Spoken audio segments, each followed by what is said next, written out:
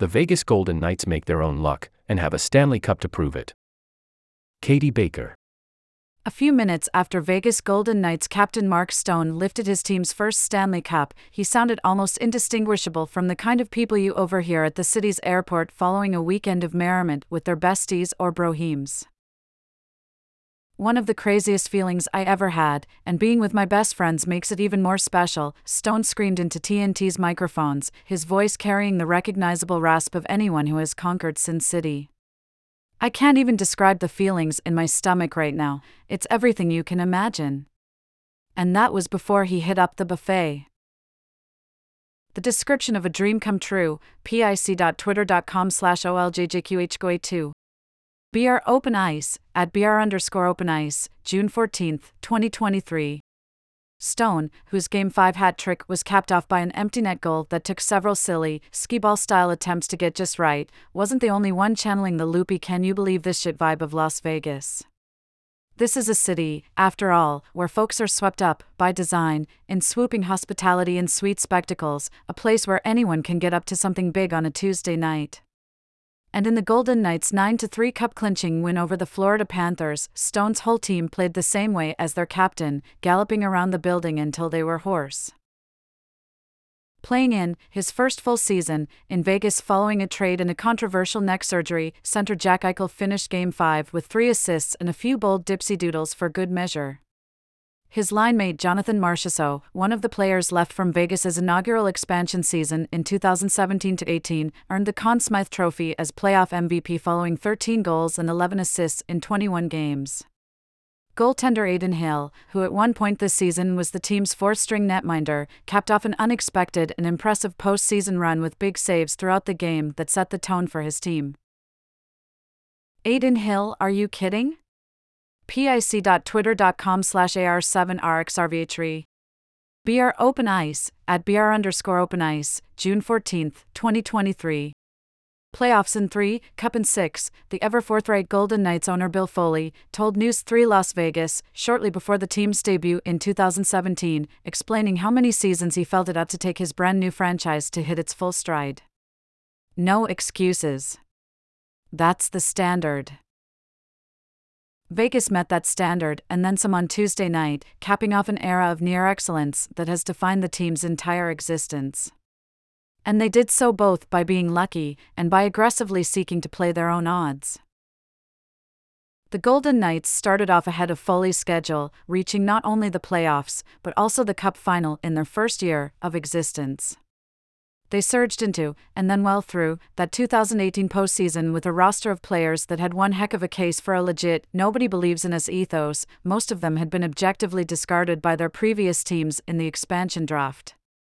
During practices early that first year, players bonded over the chips on everyone's shoulders, singling out the players that used to be on each upcoming opponent and pumping them up during practices. A nickname, spawned in a group chat, the Golden Misfits, became an entire team identity. And somehow, in the years that followed, the Golden Knights remained annual contenders, bobbing and weaving like a boxer on fight night. They made back-to-back runs to the NHL semifinals in the pandemic-truncated 2020 and 2021 seasons. They doubled down in some spots, aggressively pursuing players like Stone, defenseman Alex Pietrangelo, and Eichel, and displayed cool-headed self-discipline in others. Goalie Marc-Andre Fleury, for example, had been a bedrock player in Vegas's first Cup run and a face of the fledgling franchise. But the team moved in a different direction in 2021, not letting emotion get in the way of the cold hard stats around goalie longevity. Even though just 6 of the original Misfits remain, the core of this team, and the franchise's roster-constructing ethos, was born that first year. While many of the team's original players were selected directly in the expansion draft, others were part of the many pot-sweetening trades that Vegas made with other franchises.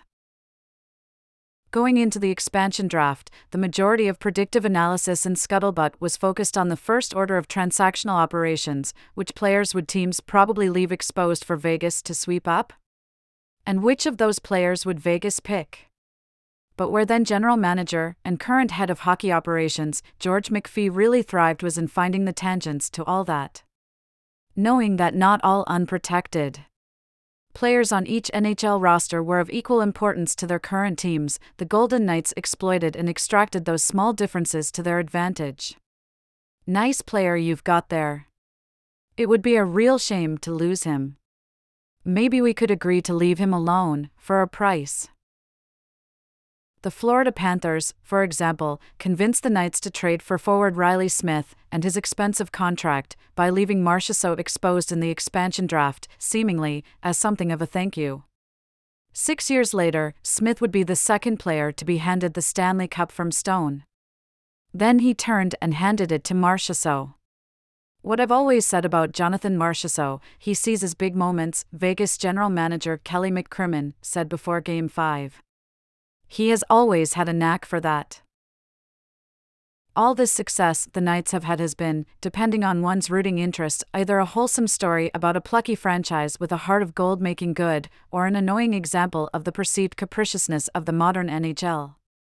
On one hand, the Golden Knights are a team that opens its practices to any old fan, and a group that locals will always remember as being one of the first major sports franchises to go all in on the region. As I noticed when I visited the team during this preseason, the best way to tell whether the car cutting you off is being driven by a tourist or a townie is to see whether it has one of the now ubiquitous Golden Knights license plate frames.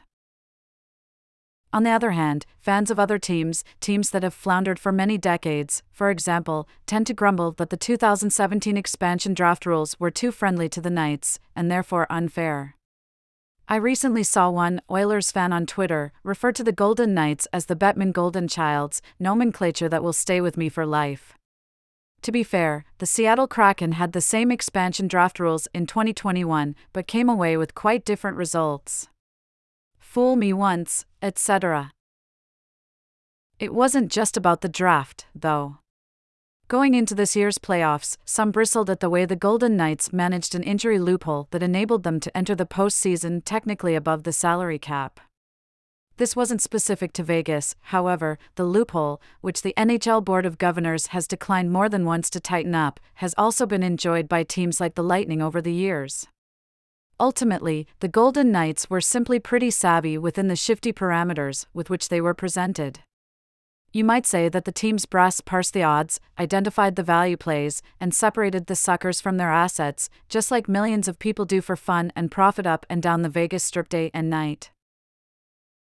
One of Las Vegas's most ambitious gambles was on the 26-year-old Eichel, who was drafted second overall by the Buffalo Sabres to rousing fanfare in 2015 and spent 6 increasingly contentious seasons with his original team before agitating for a trade in 2021 amidst a medical dispute.